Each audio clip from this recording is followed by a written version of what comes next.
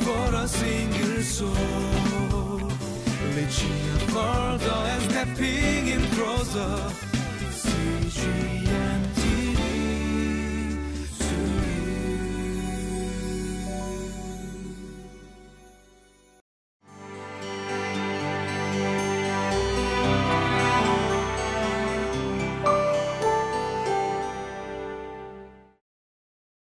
Greetings. I pray that all of you are fighting to stay faithful in this season that we're in. You know, pride can be a very dangerous thing. And when I was in high school, our youth ministry was going through a discipleship program that our youth pastor had just started. And I remember being very excited and wanting to grow and participate. And during our discipleship sessions, we went through the topic of evangelism, and I was super excited to learn about that. And after we finished studying it, we had to go out and practice it. And I remember the first week when we went out, we were paired up with people, and as I went to talk to strangers, people just off the street, the first person that we talked to accepted Christ, and that gave me such a rush, and I was just super excited and joyful. And then the following week, we were paired up with different people, and I was so prideful thinking that, oh, because someone accepted Christ last week, this week should be no problem. But I quickly found out that God doesn't always work that way. And even though we talked to so many people, nobody wanted to hear our story. And I quickly learned that pride can be a very dangerous place to be in. And we'll see this topic shown in through the passage we'll be looking at.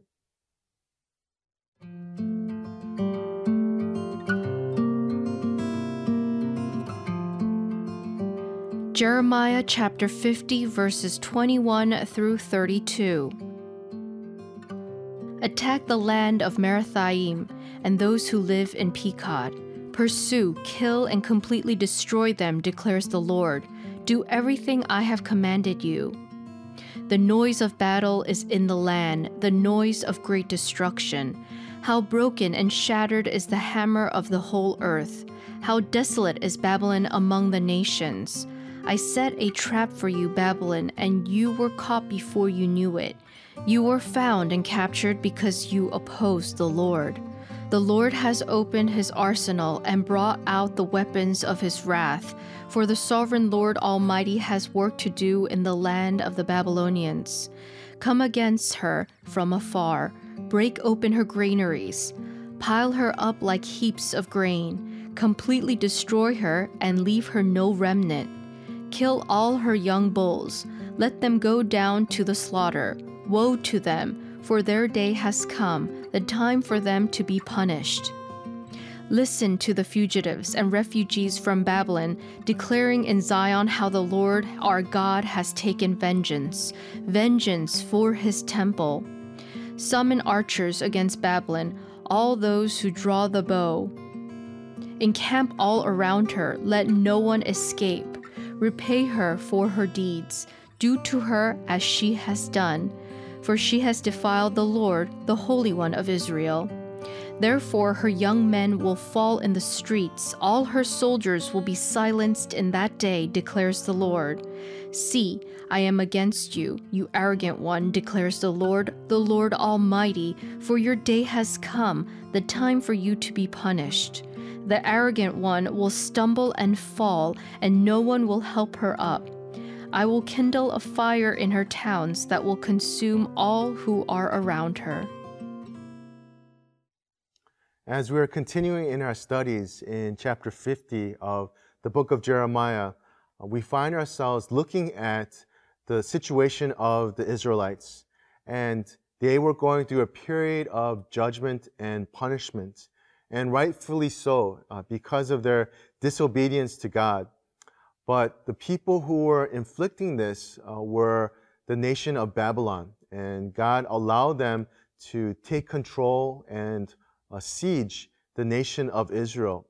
As they are doing that, they were enjoying things too much, and now the tables will become turned as the Israelites are now forgiven and they are allowed to be freed.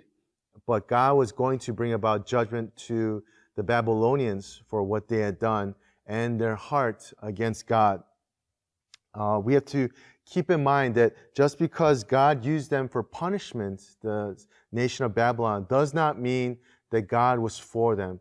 But he simply allowed him, he let his hands go and let the Babylonians do as they please towards the Israelites. And as I read this passage, I'm reminded of how God can use anyone and anything. There's so many stories about things that we never would have thought of that God can use as an instrument to bring about, whether it be repentance, whether it be for encouragement in our lives. And I know that sometimes when I'm talking to people and they share their testimony, and to them, it's not a big deal. It's just simply something that God had done in their lives. But when they share that to me, I get so richly encouraged because of how God has been working through them. And I know that for us, this can be a sensitive topic, but even in this current situation that we're in with this pandemic, there are a lot of people who are suffering, a lot of people who are broken, a lot of people who may be homeless or without jobs, or relationally, they're struggling at home, being quarantined with their family. And some have experienced death of a loved one, and someone that they're close to.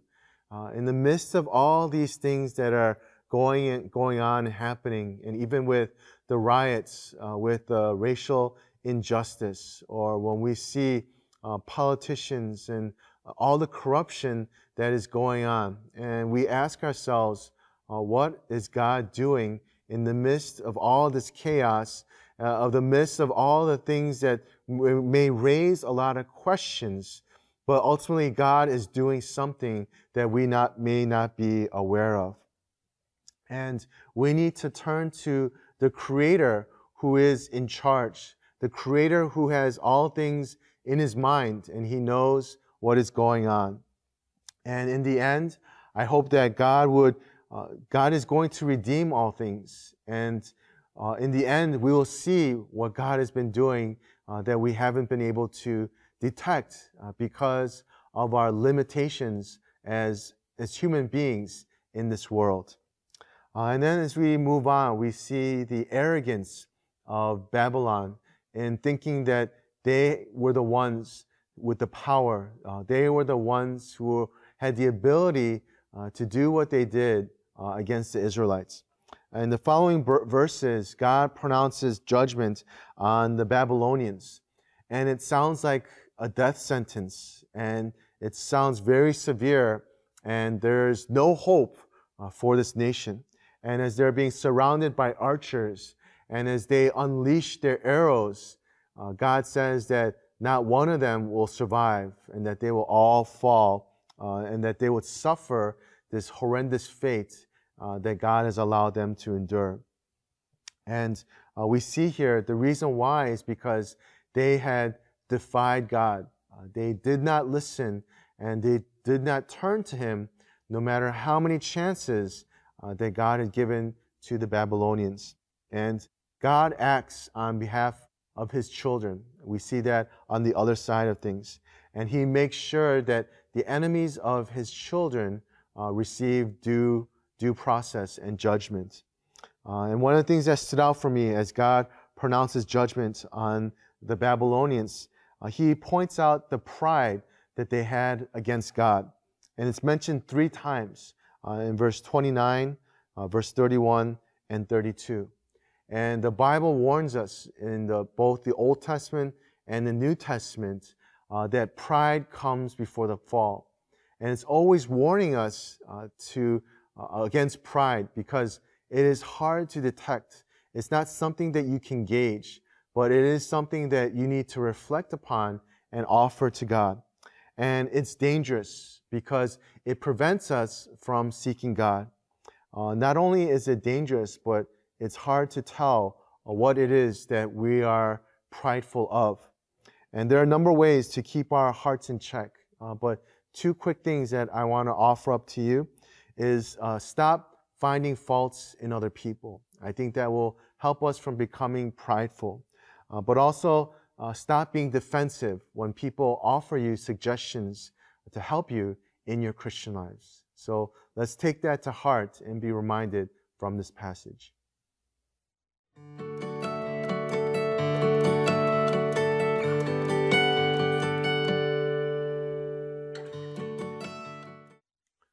As we close, let's ask the Lord to search our hearts and to search our minds and to see if there's any offensive ways that we have done against the Lord.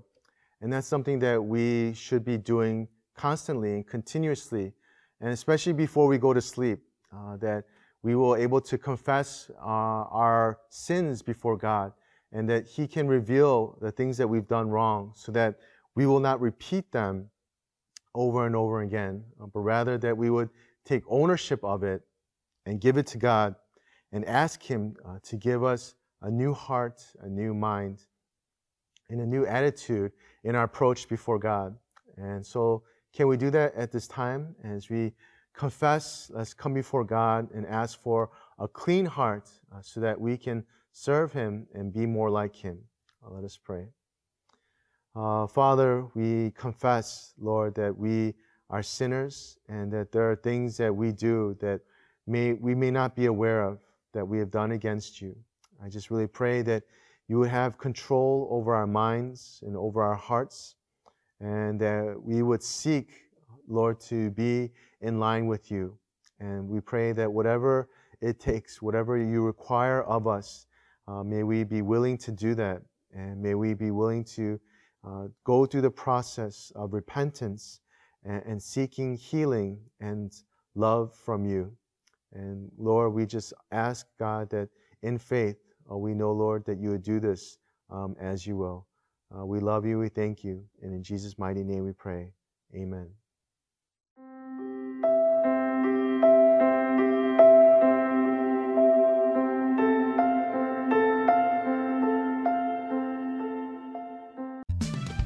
For a single soul, reaching further and stepping in closer. CGM.